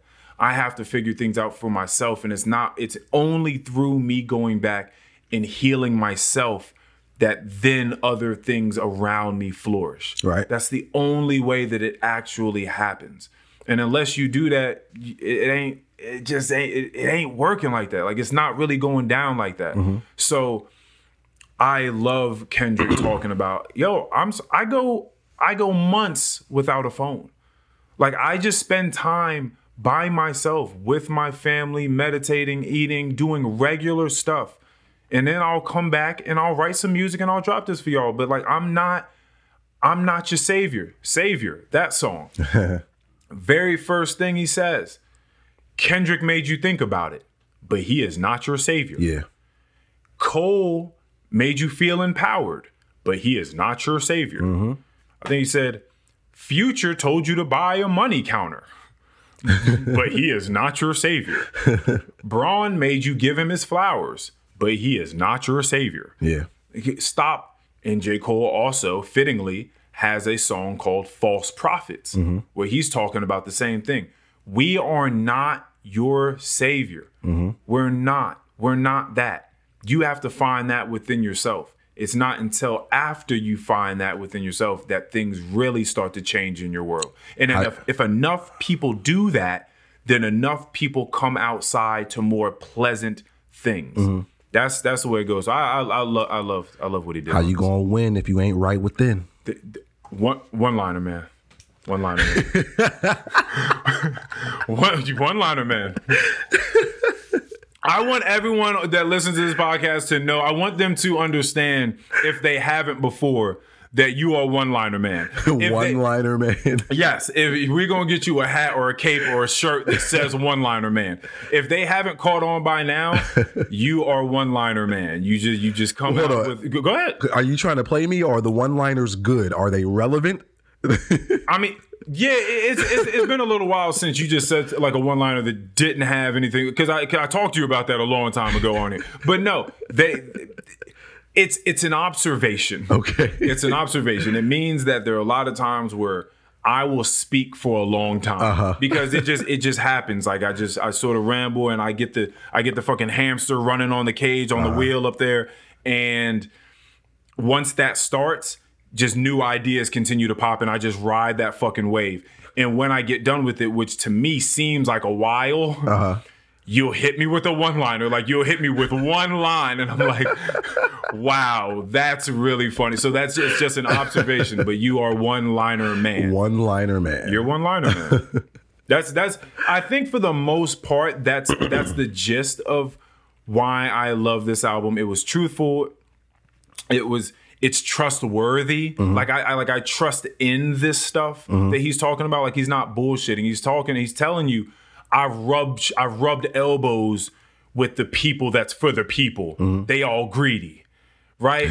Like I'm not even with them. The people that act like they're your saviors. I'm not with them either. I'm not doing none of that. I feel like everybody in some way has to relate to at least a piece of this album. Yeah. If you're a human being walking this earth, you have to relate to a piece of this album. Yeah. Now again, I should say this as well too. On that last part of what was the song? It was Auntie's Diaries, I think, where he said that whole thing with his cousin Demarius, who turned Marianne. He thought about that concert where the white girl ran up on stage and had rapped and said the word nigga, and he didn't like it, and people didn't like it, whatever. And now the whole thing was, okay, well, you can say this word as long as you allow white girls to say nigga. Right. And so that's sort of the conclusion of it. Yeah. Now, I don't know if that's necessarily just like where he ends on that thought. Because here's the thing. Podcasting is very different than putting music out. Right. Because when you're a musician, you put some music out and you're not going to drop for another 5 years. So we didn't get to hear how Kendrick felt about this white girl up on stage until this album dropped. Yeah. Because he's not just giving you Instagram lives and all this sort of stuff. We don't know. Podcasting, we come on here and our thoughts are updating every week and we're talking about it. Right. So I don't know if that's just where he ends or if he's just saying this so that people think and so that people have a conversation about things, which is, again, don't tiptoe around the conversation. Just here's some content. I know it's going to start some conversation. I know people are going to have conversation after this. They have to. Yeah. So I don't know if he's just trying to put it in your mind so y'all have the conversation or if that's truly how he feels at the end of that song. Because as I told you, the rebuttal to that would be, yeah, but that word faggot is not the word nigger to a lot of people. Right. That is, it's not substantiated the same way because it doesn't have the same culture behind it. Same background. It doesn't have the same legacy. Yeah, exactly. Behind it. So that would kind of be the rebuttal to that. Like, I get it. That is a pejorative term. I would never want people to use that in a derogatory sense towards other people to demean them or their people or anything like that. But don't contradict yourself. But yeah, we don't want to. I mean, it's rough. One, I don't know. I think it's rough to not contradict yourself in certain ways. That's another conversation that Rachel and I were having about being a hypocrite. I think in some ways you're just meant to be contradictory. Like it's just going to happen being a human being. Yeah. But I also don't know if people look at those words. I know that some people do. They look at those words similarly, like it's a bad word and you shouldn't say it to someone. Right. And on that basis, sure. But then there are just other variables that you have to also take into account which is weird, but trying to weigh the gravitas of certain words versus other words. Like they're just other variables and factors that are in play. So it's all up for debate and it's all up for conversation, which I love. Which is what I love about freedom of speech, is that we can all come together and have the conversation as to why it is or why it is not. I'm up for any conversation about it. I love when Kendrick, I forgot what song it is, but he was like talking about cancel culture and he was like, I'm going to say what I want to y'all niggas. Yeah. He said in order for y'all to have an opinion, it's got to be politically correct. I'm going to say what I want. Yeah. And he's going to. Yeah. And he's going to, and Kendrick's not going to be canceled. No, he's not. He's going to come out whenever he wants, and whenever he drops it, people are going to go listen to it. Because it's Kendrick. And bro, context matters. It does. Like it matters. Yeah. So when someone says something, it's like, what are they trying to get across? That's a lot of my love for conversation. It's the painting of the picture. Like, what are they trying to convey? Like, what is this person trying to let us know about their thought process or about their emotional processing about this thing? Like, what are they trying to let us know? And when we start to make wild citations for free, like speech, it gets weird. it gets really, really weird. And I think that people need to be open for discussions, as I've talked about a million times on here. But that shit is very, very necessary. We have to be able to open our mouths and say things to one another and continue to learn that way. Yeah. Yeah. And like we said about Joe Rogan, understand that certain avenues can lead to slippery slopes. For sure. But I'm all with, the context matters. Yeah, because you don't need to die on every hill either. No, you don't. You don't need to fight all these battles. You sure don't. And just say things simply for the sake of what you think that freedom entails you to be entitled to.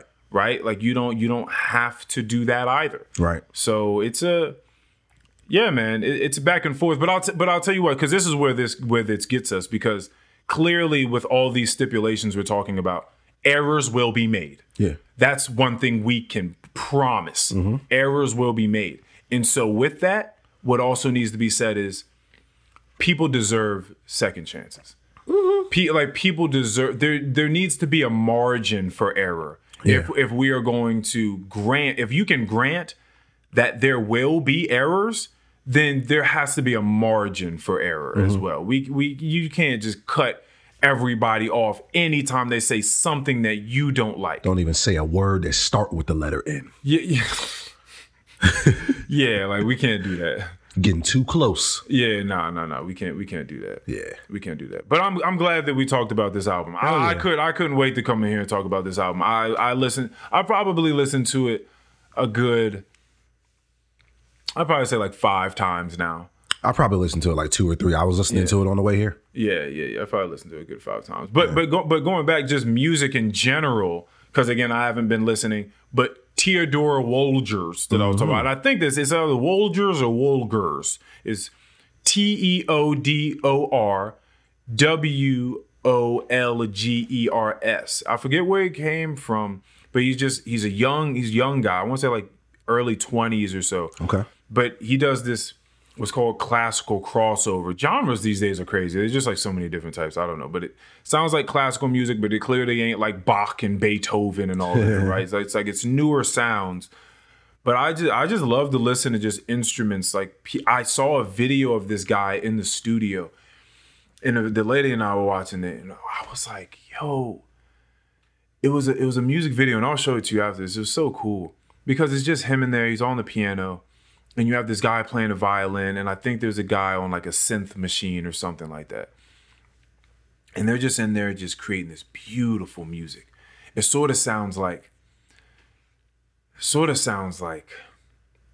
I don't even know, like a winter night or something like that. Like snowflakes falling from the sky and and street lights on, and you're just walking down a long pathway of just snowflakes falling and street lights.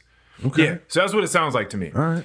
And I'm listening to this and I'm watching this video, and these guys are just in the studio making this beautiful music. And I'm like, damn. It must be so cool sometimes to just make some stuff like outside of rap. Yeah. And I'll say that because, and not even just outside of rap, but outside of really just pop.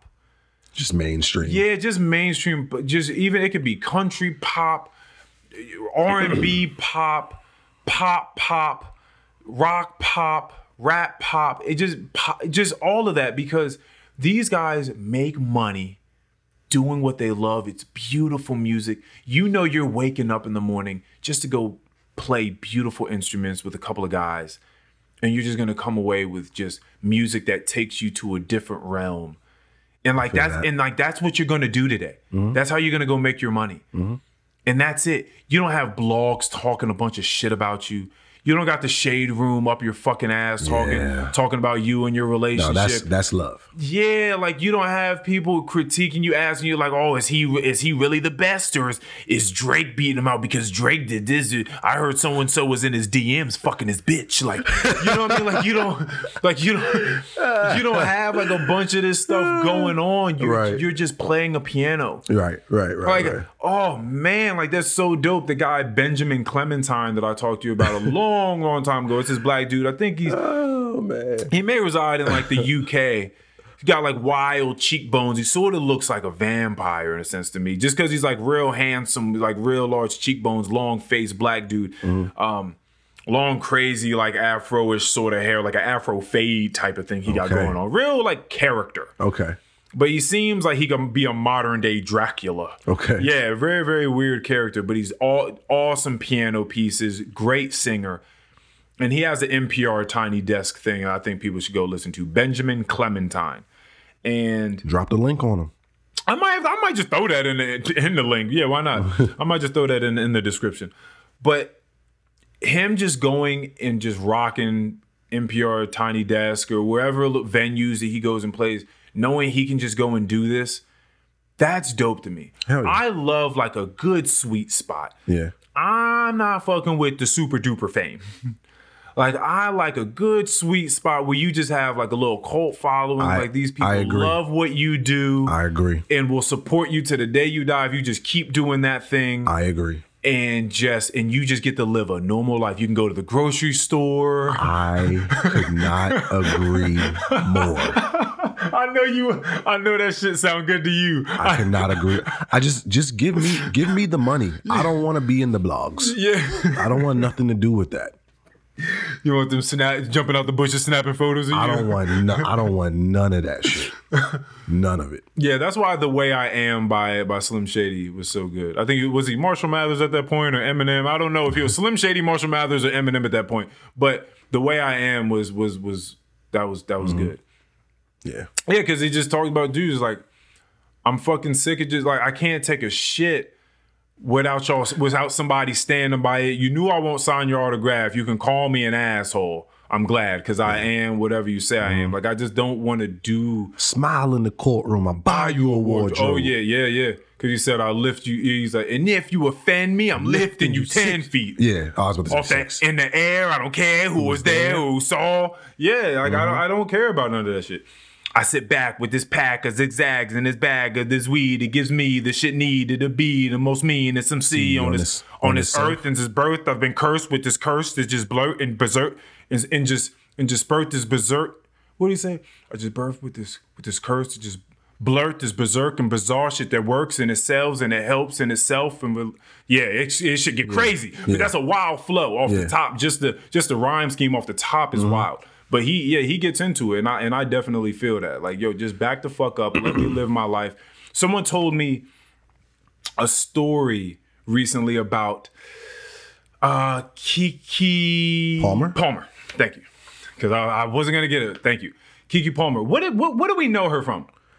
I mean, like, what's the original thing? Was it like? Did she do voice on Proud Family? No, that was Kyla Pratt. Kyla Pratt. What did she do? I mean, a lot of people know her from like Akeelah and the Bee. Akeelah and the Bee. That was my thing. She's been in a lot of stuff. Yeah, since then. Yeah. Now she's sort of like just like a model, just a personality. They just call people personalities now. Public figure, a personality. And she gets her little gigs and things. You know what I'm saying? A lot of stuff. Appearances, things that you don't really hear about. You know what I'm saying? How wild to just be like you do appearances. I'm gonna appear here. This week. Yep. I'm going to get paid to appear. Leave a couple hours in. I watched her in a movie not that long ago with Samuel L. Jackson. It's called The Cleaner. Came out like 10 years ago. Oh, really? Never seen it before. Oh, yeah. I don't know. It's on Netflix right now. Is it good? Yeah, it's pretty good. Sam L. Everything is snakes on a plane. Don't do that. We're not doing that. Don't just say Sam L. Like anything he does is just good. He plays in a bunch of stuff. So some of the stuff you see is gonna be amazing, but there's some that fell through the cracks. I'm pretty sure he's like the highest grossing actor like ever. He's been in so many damn movies. I think it's because he said that he doesn't turn things down. Yeah. Like he tries to take as much as he possibly can because he experienced poverty and he never wants that again. So it's sort of like one of those things. Like I'm like if it's work, I'm here to work. Yeah. Like give me that script. Yeah, I'm in it. Yeah, to backtrack a little bit on music, I'm going to see The Roots on Sunday. Oh, really? Yeah, Questlove, Black Thought. It's gonna be great. That's very cool. Yeah. Is there anyone else a part of? I don't know. I don't know everybody else's names. I just know Questlove and Black Thought. Then the rest it's are just a band. musicians. Just, it's a band. Right, but Questlove's the drummer. Black Thought is one of the main vocalists. Prolific rapper. Yeah. Going to see them on Sunday at the Kennedy Center. Very excited.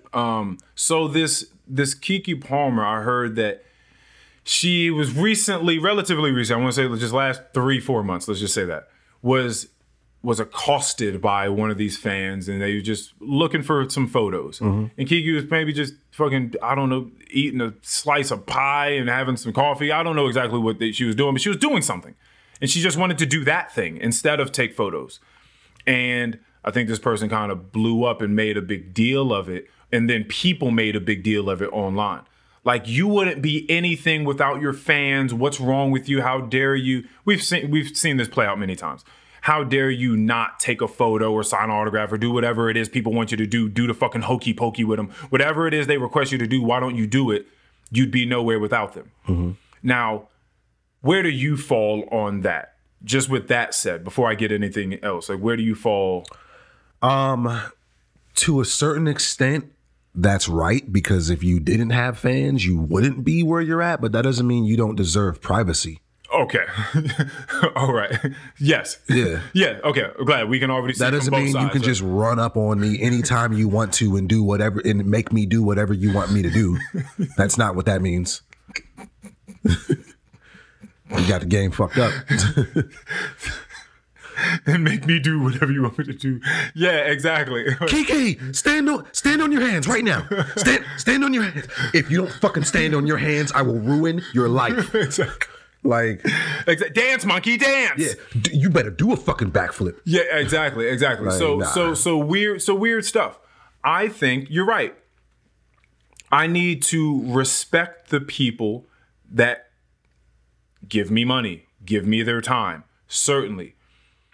My thing with that is, because it's not like it's not as if Keke or anyone else maybe, and I could be wrong, but didn't want what it is. Like, when I say didn't want, I don't mean all the paparazzi bullshit, but like these people, like, they wanted to be actors, they wanted to be models, they, you know what I'm saying, they had aspired. You didn't just most people don't fall into this shit on accident. You know what I'm saying? So this is you signed up for this type of thing?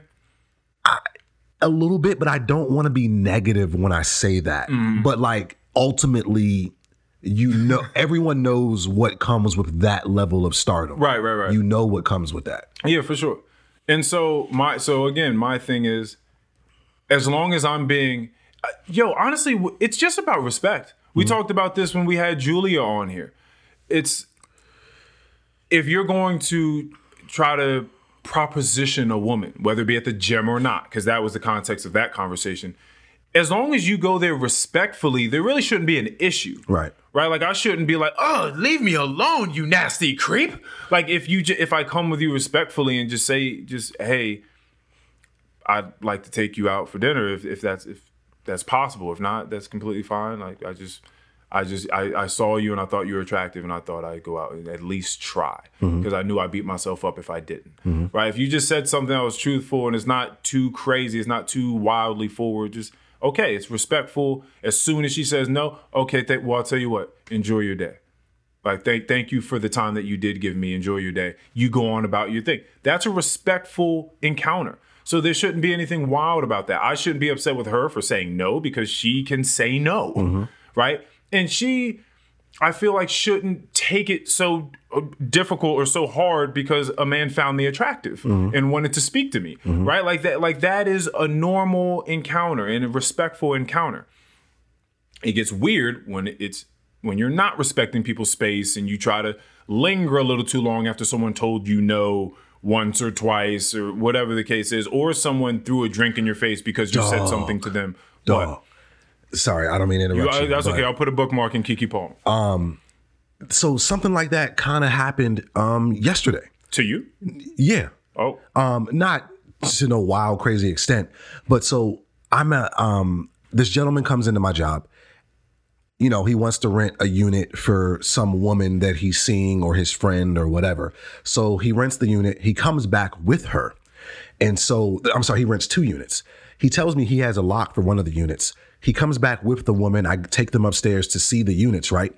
And so, you know, I'm asking her, I'm like, yeah, are you going to need to purchase a lock for the other unit? Because he told me that she only had one. And she's like, oh no, you know, I guess we're going to need another lock. Like you can give me one, right? And I'm like, you know, we're kind of, you know, we're running low on locks right now. I'm waiting for new ones to come in. You know, if we had more, I might be able to do that. And she's like, oh, well, you know, I mean, I saw the ones in your office. Like you can probably just give me one of those, right? And I'm like, no, like I can't do that because like I said, I'm running low on locks. And then she just for a third time looks at me and says, you could give me one. And I look at her and I say, no. And she shut the fuck up. It's like respect. Like, did you not just hear what the fuck I said? Right. So if you buy, every unit purchased, you give a lock. They're supposed to get their own lock. They can get their own lock, or they can purchase one from us. Right. If you know, to give someone incentive to rent with us today, sometimes we'll give them a free lock. But as I said to her twice, we're running low on locks, so I can't just be giving these away. That's for funny. You to ask me that a third time, and now I got to get a little aggressive. I literally looked at her and I was like, I did the head thing and everything. I was like, no.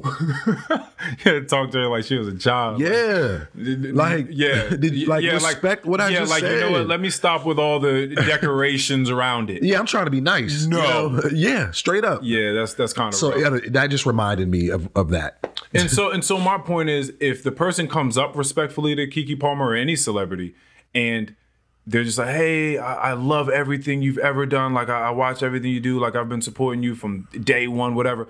Is there any way we could get a photo together? Like this would mean a lot to me. And it's like, so that's respectful so far. Yeah. Right. And maybe in going about it that way is probably a good way of going about it, because it ups your chance of probably being able to get that photo. Now, Keke Palmer, just like the woman or whoever is being proposed by whatever stranger out and about, right, on a romantic level, still has autonomy, and they still have their prerogative. They can say no still to a respectful request still. And if she decides to, which she did, because she wants to just do whatever she's doing and maybe not do that, which then alerts other people that she's someone famous and now has a line of people that want photos, because that's a possibility. And I'm certain that happens all the time. She says no. And if she says no respectfully, then that can still be a respectful encounter between two human beings. As long as the other person then leaves. Says, okay, well, thank you so much for your time. I still support everything you do. Have a nice day. And leaves. That's respectful. As long as that's the thing, then I think it's all good. It's when someone gets nasty on either side that it's nasty now. Also, this point, as a celebrity, I don't need the person that is willing to jump ship because I don't want to be your little monkey. Yeah. That's another point. A third point, and this is really big, and I don't know if people really think about this. You say you love everything I do, right? I'm a musician. I'm an artist of any sort. I create things. You consume the things. You feel better about consuming the things that I produce. What is it that you think that I need in order to produce the things that you love?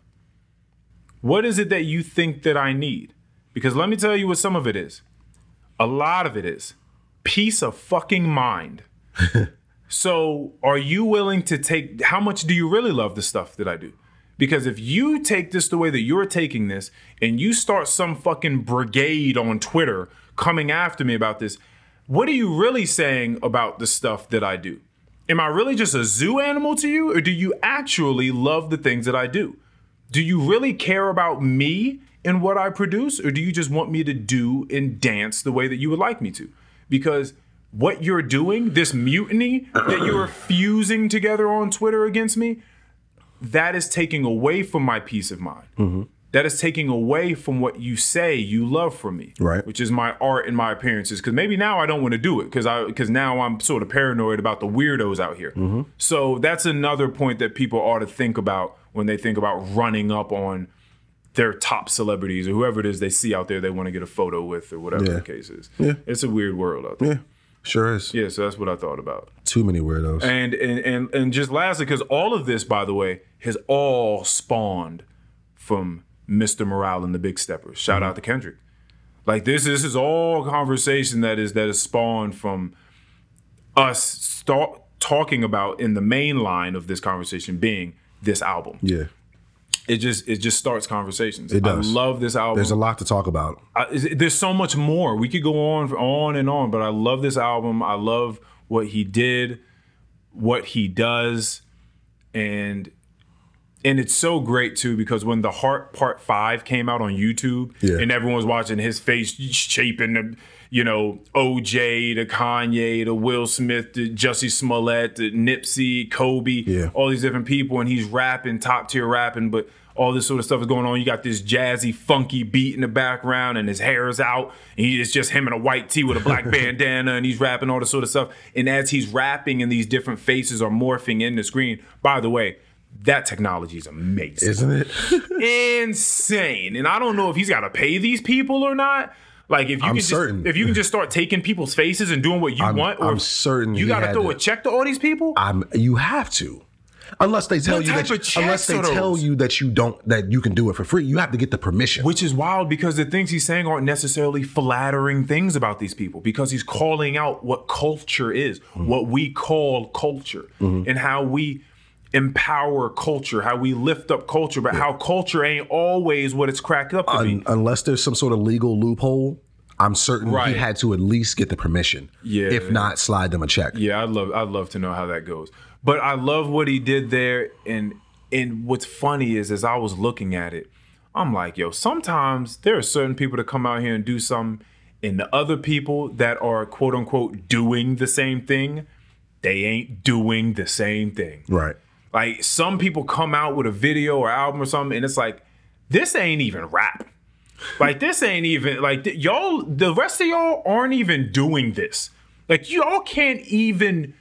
This transcends rap. This ain't even that. Like y'all can't even do this. And I love when I see that every now and again. Like somebody just pops out and puts something out. Any medium of art. And they just put something out and it's like, oh yeah, the rest of y'all ain't doing this. Yeah. Like we forget every now and again, but like the rest of y'all are just not competing at this level. Yeah. You're just not. Nah. So I love it all. So that's what I have to say on all of that. I'm done with Kendrick and Mr. Morale and the Big Steppers for this episode. I've said everything I need to say and all my different thoughts and all my theories and all my threads tied to it for now. All right. For now, because I will continue to listen to it and something else may pop up that I want to come back and touch on. But that's what I got as far as all that goes. Is there anything else at all that you would like to speak about, Young Sir? Nah, man. We just had a great conversation about a lot of things that, from the album to outside the album. Anything I got to say, I don't want to follow it up with that. Understood. Yeah, for sure. We could save some other shit for another day. I feel you on that. Yeah. You have any last words for the people? I'm a new Kendrick fan. Took me a long time to get here. But I'm definitely a new Kendrick fan. I think I'll go back and listen to some of his earlier stuff. And see if I can, listen to it and kind of grasp some of the same feelings and emotions and thoughts that I did from Mr. Morale and the Big Steppers. Awesome. All I have to say is, whatever you do, put your heart in it. Episode 117, 118, this will be 118. Whoop-de-whoop, we flying through them.